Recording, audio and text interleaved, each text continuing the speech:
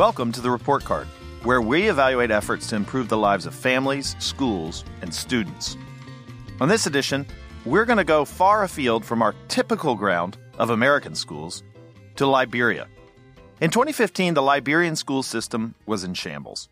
Following years of civil war and a 2014 Ebola outbreak that caused a nationwide school shutdown, radical action was needed to improve the country's schools at scale.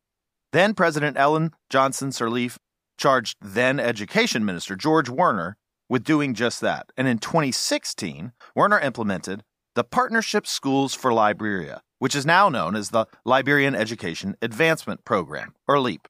That program allowed 8 independent operators, most prominently the Kenya-based Bridge International Academies, to run a limited number of Liberian primary schools. How did this go? Well, a 3-year study commissioned by the Liberian government to gauge LEAP's effectiveness was released. The results showed significant improvement in learning outcomes, with the biggest gains coming from schools managed by Bridge International Academies. But those results have been challenged, and they're worth discussing. So on this episode, I brought on George Werner and Dr. Steve Cantrell, who is Bridge's Vice President of Measurement Evaluation, to discuss the findings, as well as what they might mean moving forward for education in the developing world. George, Steve, welcome to the podcast. Thanks, Nat. Thank you, Matt. For an American audience that's not familiar with Liberian education and Liberian schools, I'd like to give us a little groundwork. What is education like in Liberia, and how does it differ from what an American audience might expect? George, you were sort of heading up education in Liberia, so why don't you kick us off? So thank you. For those who don't know Liberia well, Liberia is on the west coast of Africa. It was founded by free slaves from the U.S. and has been a bastion of freedom, so to speak, until it ran into trouble in the last 30 years and long civil war that went on for 14 years. And after that, we have various peace agreements that, at the end of which we elected Africa's first female president, Ellen Johnson Sirleaf. So 4 years ago, after the end of Ebola, I became Liberia's Minister of Education. And I got to the ministry, I inherited an educational system in the state of emergency and crisis. 35% of young women and 21% of our young men could not read a single sentence. Only 39% of women across the country had completed primary school. So coming out of a brutal civil war and a severe outbreak of Ebola, many of our schools were destroyed and many teachers had been killed. As the 4th poorest country in the world, our education budget was severely constrained. Then I ran into a Brookings Institution prediction that it would take children in the developing world as long as 100 years to catch up with their counterparts in the developed world. But I refused to accept that Liberia had to wait a century for our children to succeed. I knew we couldn't afford to play it safe, leaving millions of children behind. So I embarked on a bold experiment to disrupt the status quo, jumpstart a cycle of positive change, and leapfrog improved learning outcomes. I was told about Bridge International Academy. So I went to see them in East Africa, and I was wowed by what it did. I spoke to parents, I observed classes, and I came away saying, we have to do something new. We want a partnership with Bridge. And so the Partnership Schools for Liberia, a 3-year pilot now known as LEAP, as you pointed out, was intended to leverage international expertise and funding to test innovative approaches and bolster our ailing educational system. As a government, as you said, we chose 6 leading international providers, Bridge included, and 2 local providers to test new approaches for improving teaching and learning in our public schools. So this sets the stage, if you like, for why we did what we did. Yeah, so this was a bold experiment. You brought in outside operators, 8 of them, to run schools in Liberia, just as a picture of schools. When we think of schools in America, we think of large, relatively nice buildings. We have class sizes in the 25 to 30 range. How does Liberian sort of baseline for schooling compare to that? When I left office, Liberia is a little between 4 to 5 million in terms of population. Much of that is very young. When I left office, the school census showed that we had around 1.5 million children in school, with approximately 500,000 children out of school. And in many areas where access has succeeded in bringing many kids to school, the student-to-teacher ratio is quite high. You have sometimes 1 to 100 or 1 to 65, 1 to 70. And you have, because of that, especially in the urban areas, you have double shift schools, triple shift schools, and sometimes students spend a day, their school day is 3 hours because they have to go home for another group of students to come in. So this was the picture, and in many places you have leaking roofs. There were no desks and chairs. There were livestock cohabitating classrooms with children, and it didn't look good for a safe learning environment. And this is why we thought this experiment could disrupt the system, and it truly did. So there's certainly major differences on sort of the facilities and infrastructure part. One thing that I also want to get in here just on the front end, how was the human capital side of the equation? Is it easy to find qualified teachers in Liberia for these schools? Certainly with those higher ratios, even 100 children to one teacher, you need good teachers to make such a system run. So Liberia has good teachers, but they're too few. After the war, the available took over the classrooms as teachers. They were not trained. Many of them can neither read nor write, but they were there as babysitters, so to speak. So we lost many of our trained teachers. They were either killed or they fled. Many came to the United States and started a new life here.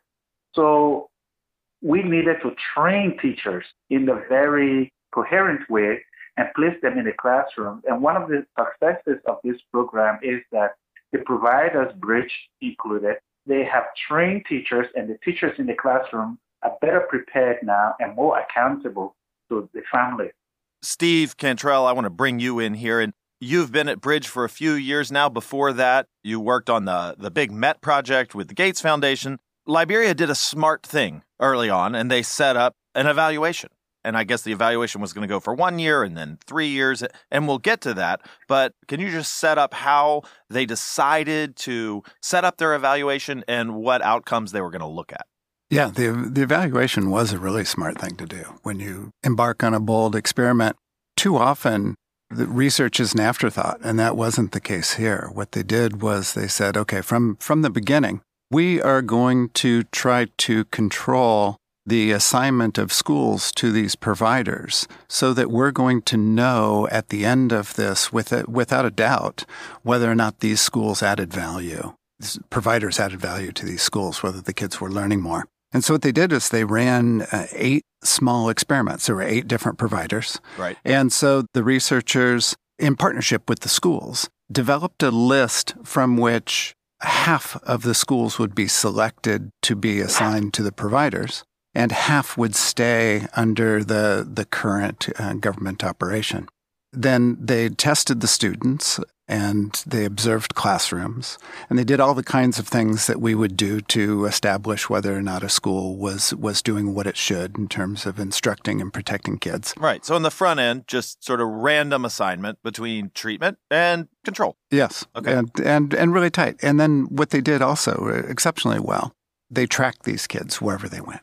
And I imagine, that's difficult in the United States with all our advanced computer systems, so forth. In Liberia, where you have hundreds of kids in different schools in different shifts, I imagine tracking these students is quite an ordeal. Extraordinary. And I think their success rate was like 96%. It would have passed any of our standards. So the data collection was very, very well done.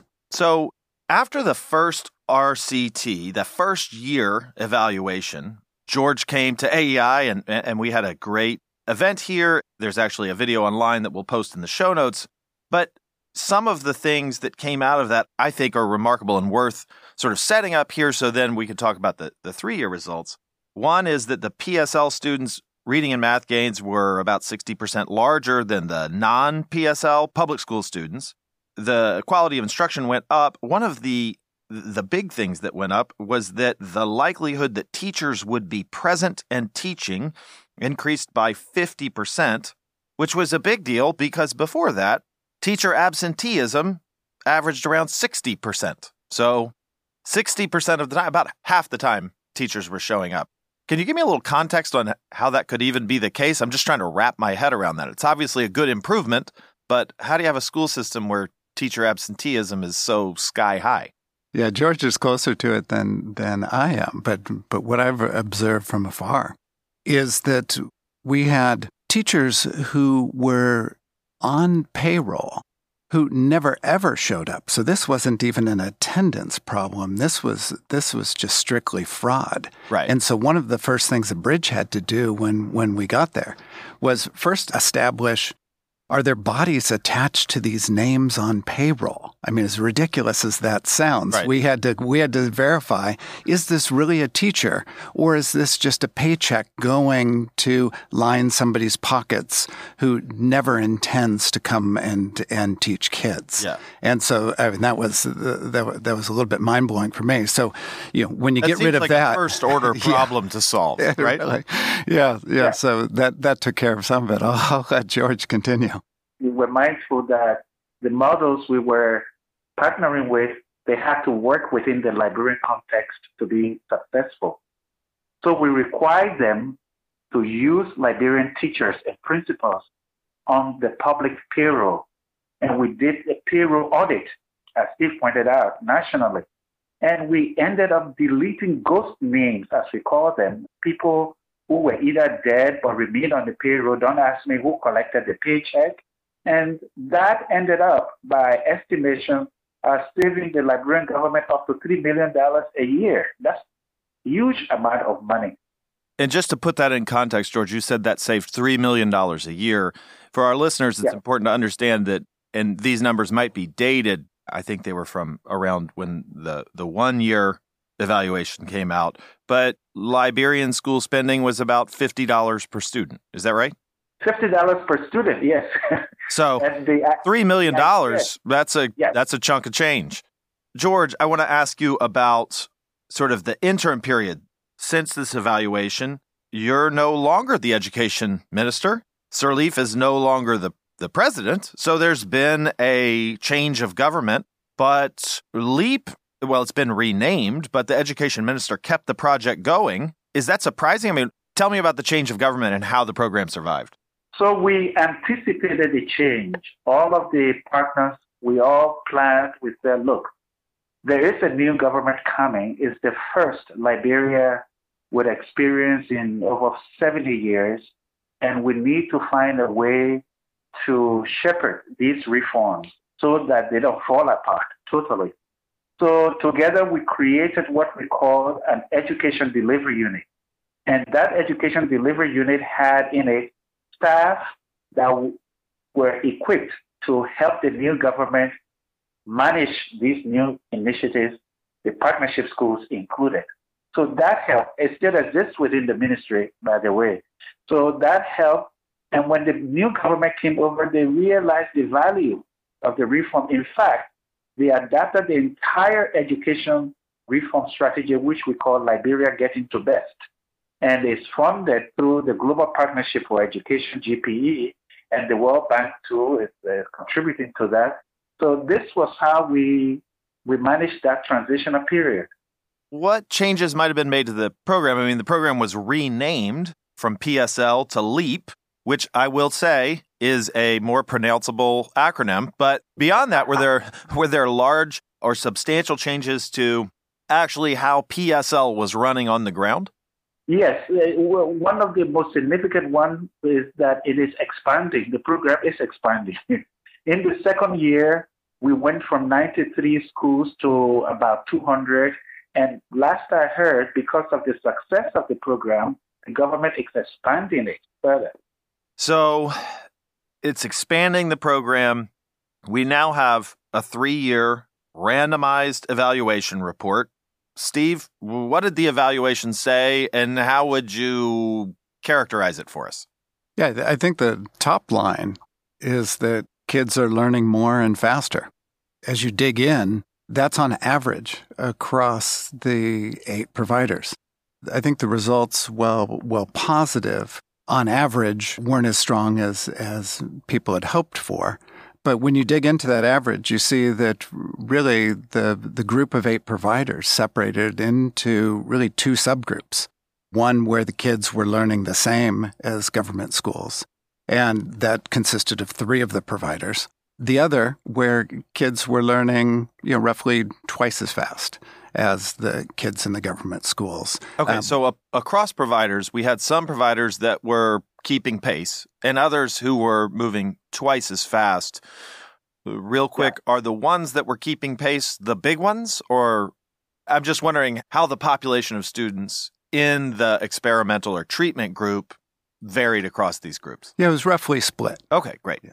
How big of a difference are we talking about? Even if we just talk about on average, was that a measurable effect, even though about half the group didn't seem to be making much progress at all? Well, if you think about it this way, this would be as if the kids in a 5-day week got 9 days of instruction at these schools where they were outperforming the government schools. Right. In the other 3, they show up 5 days, they get 5 days worth. So they weren't being harmed, right, versus what they would have received. Okay. This is going to get a little technical, but we're going to keep it light here. There's a difference in these evaluations between the intent to treat effects and the treatment on the treated. And Steve, this is why you go to graduate school. Can you explain what the difference is between these 2 folks to our listeners at home who are probably not taking notes? Yes, exactly. Yeah, in some ways this is arcane research methodology, but there's a simple way to think about it. Think about treatment on the treated as you get a prescription and you take the pill. So you are following the prescription. Think of intent to treat as just receiving the prescription. Some of the people take the pill, some of them don't. And so you've got this split. In research, what they do, the reason why they look at intent to treat, because it sounds silly to practitioners a lot, but there's a smart reason to do it, and it's to track the unintended consequences of an intervention. Or, let's say the regimen is just too difficult.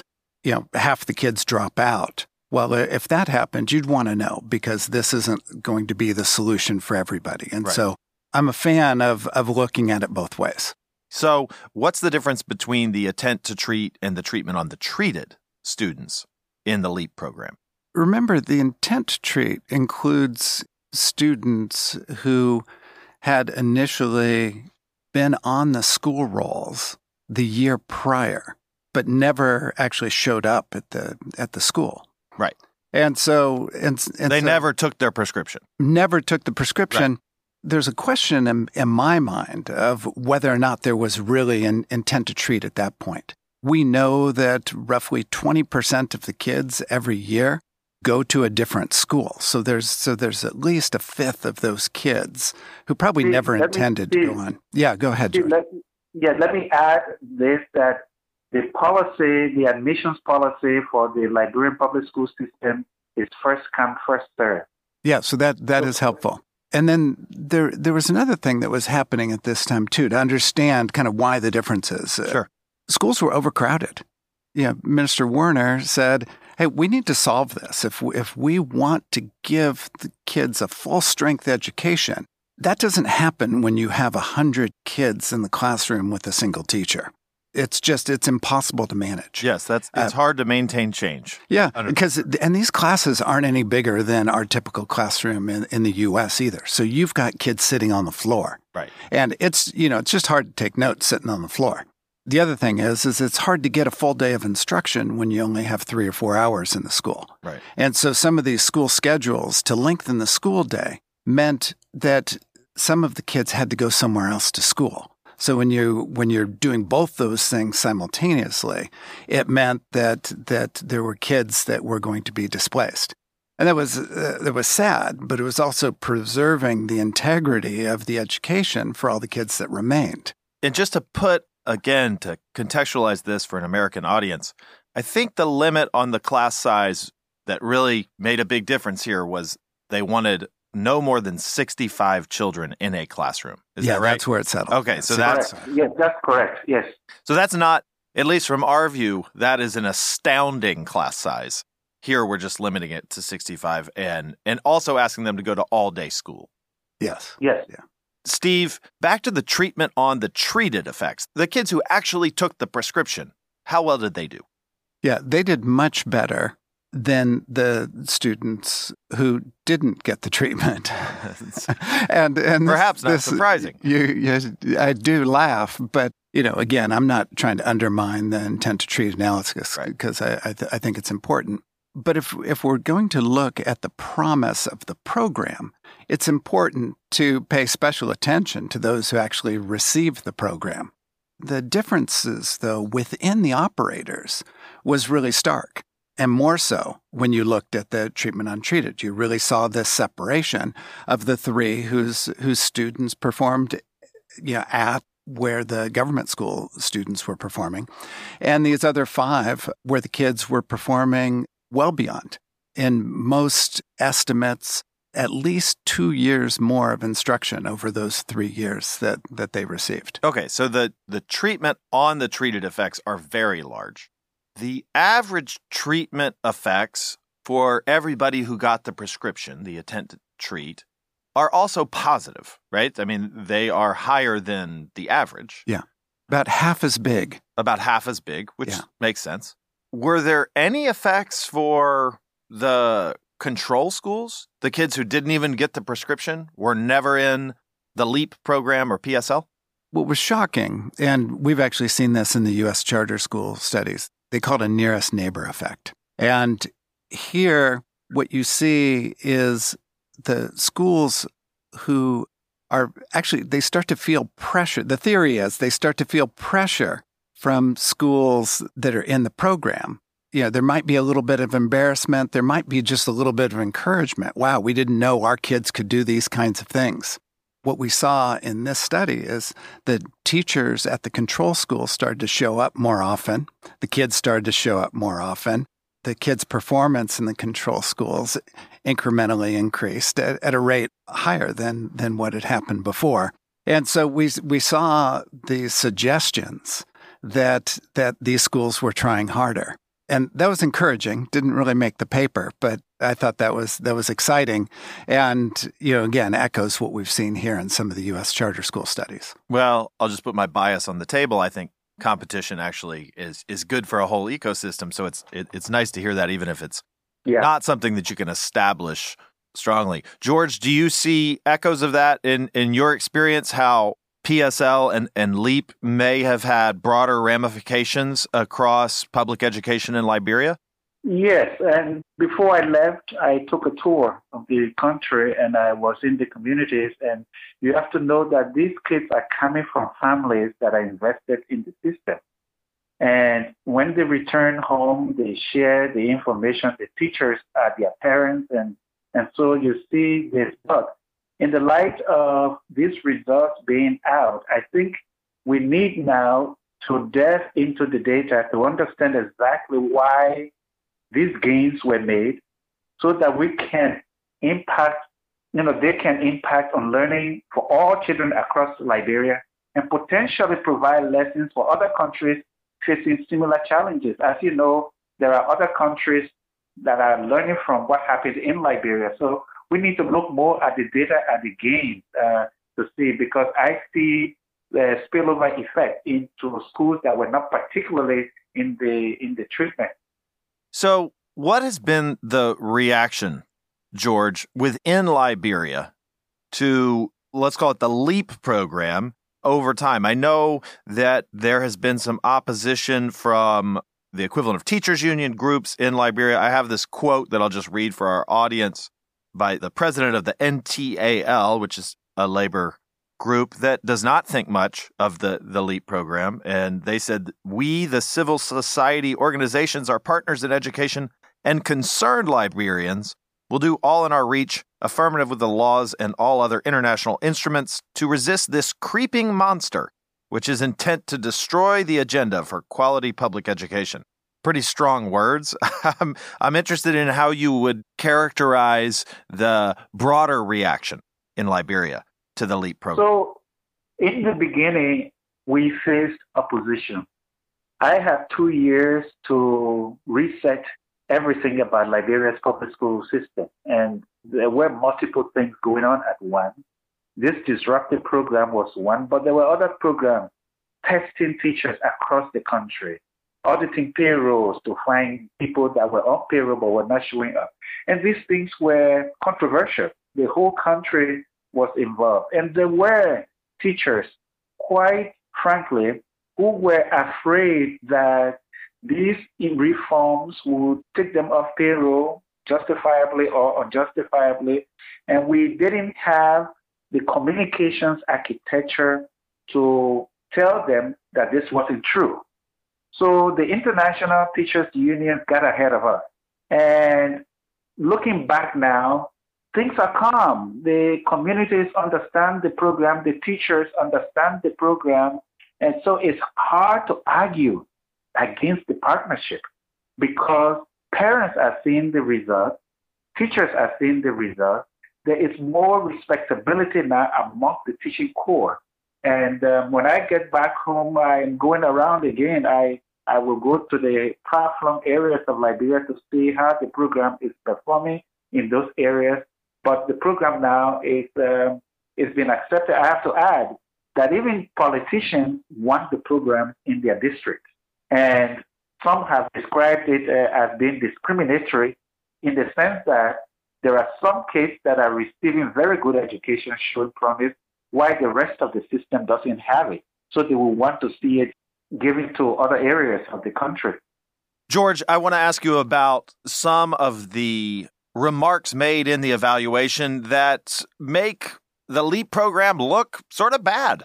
Would you explain why the evaluators talked about mass expulsions of students from the LEAP schools? I mean, this is a real concern with this sort of back to our prescription taken and given question, because if the schools are actually expelling a bunch of weaker kids, well, that's a pretty quick route to putting up better test scores.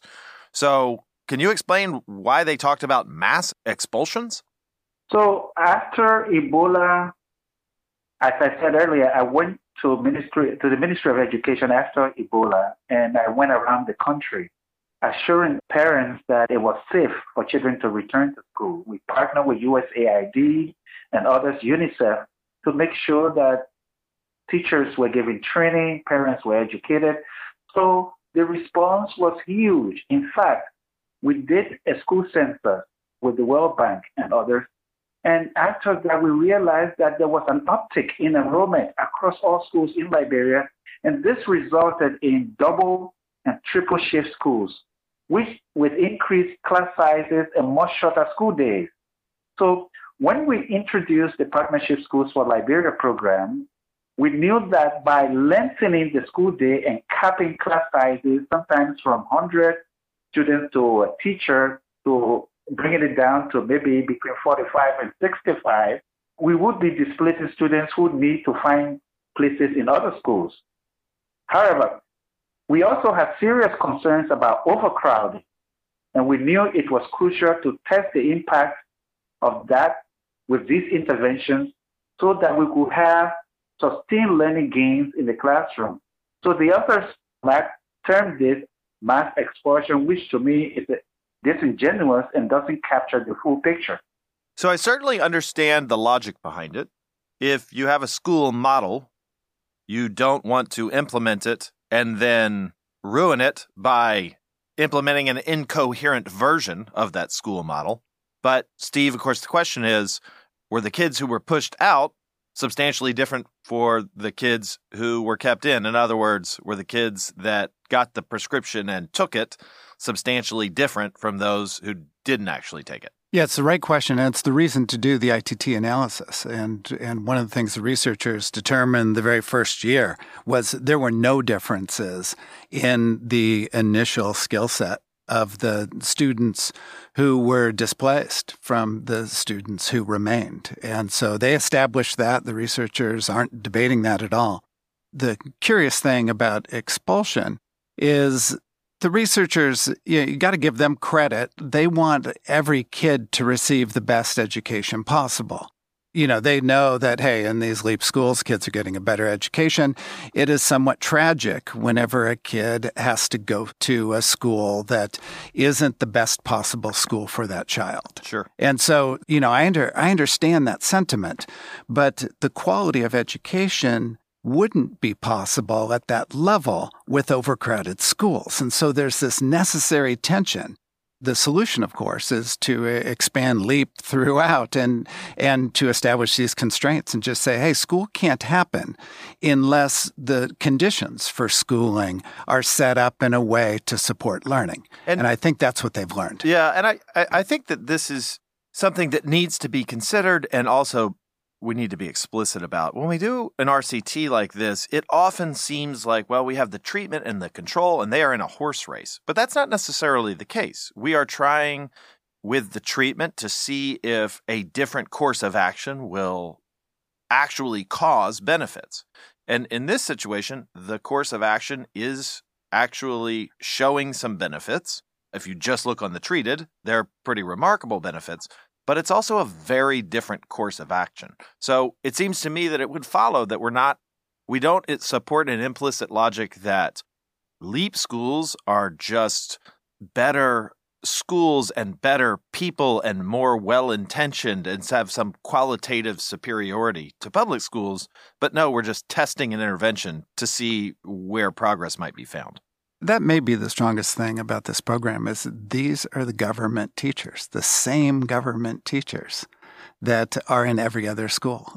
The possibility here, as George suggests, is they can go to scale countrywide with current talent under better management and these conditions that support learning. 65-1 is a reasonable upper bound.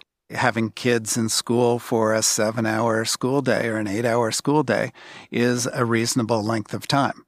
To shorten these things or to increase the classroom size, that's unreasonable. That'll dilute the quality of the education.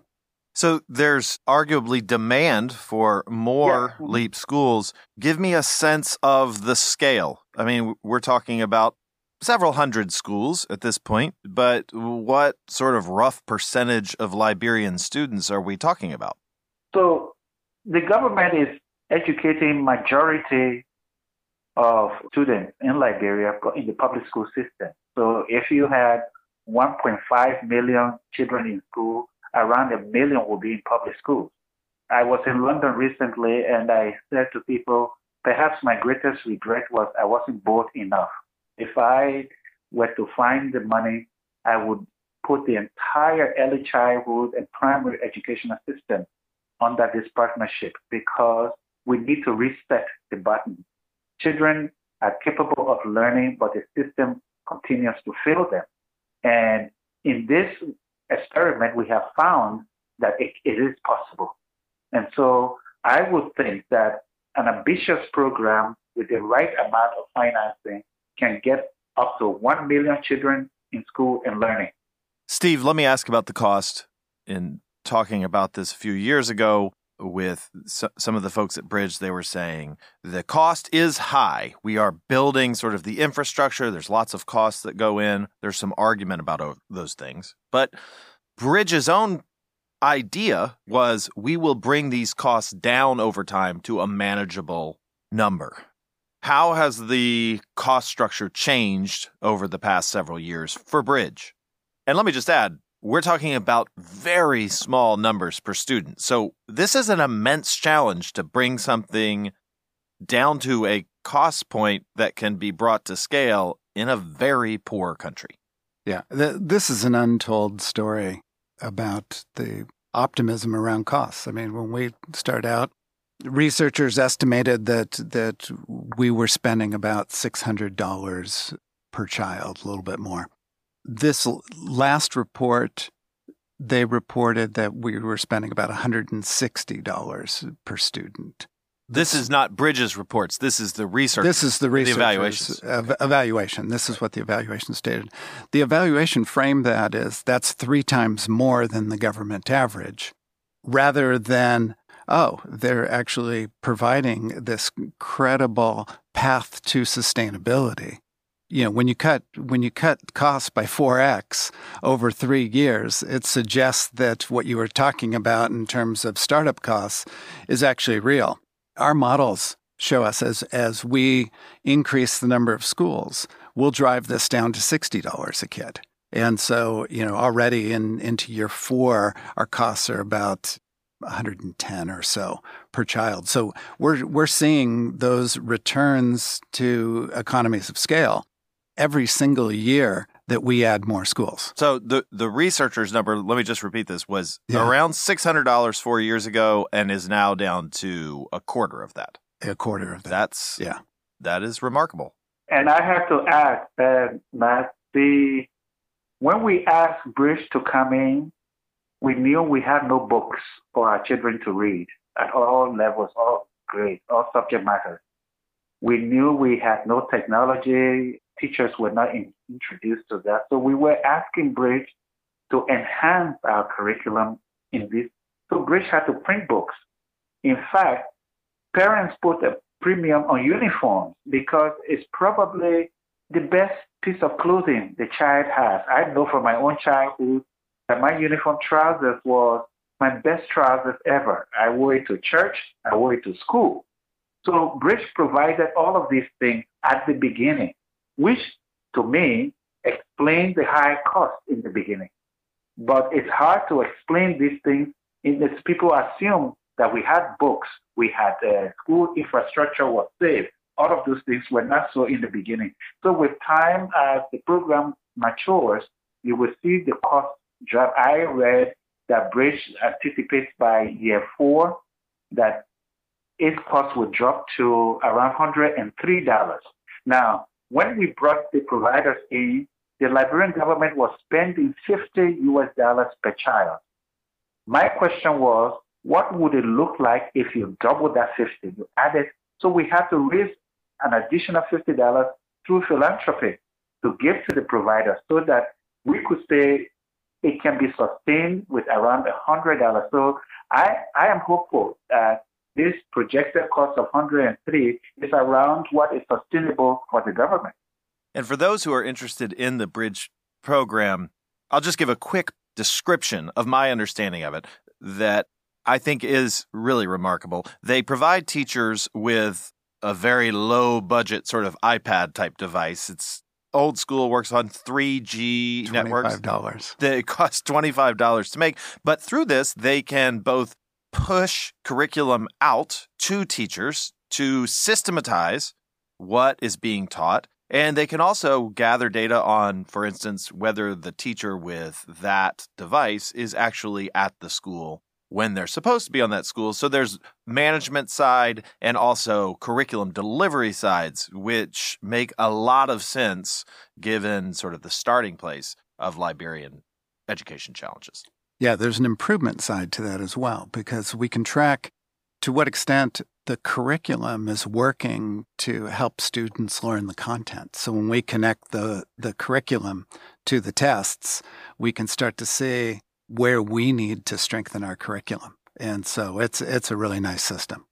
As we're closing down here, I'm interested. It's now in its 4th year. George, what do you think is the future of this project, which you started but is really in some other folks' hands? Well, let me acknowledge that designing, implementing, and continuing a program that was disrupting the status quo was hard. But you see, in the light of the conversation after the 3-year study, I am boosted by the knowledge that it serves as a model for high quality education in government schools. that can be scaled not only in Liberia or even just in Africa, but in any country around the world that is recovering from conflict or crisis or needs to rebuild its education system. So we in Africa, we need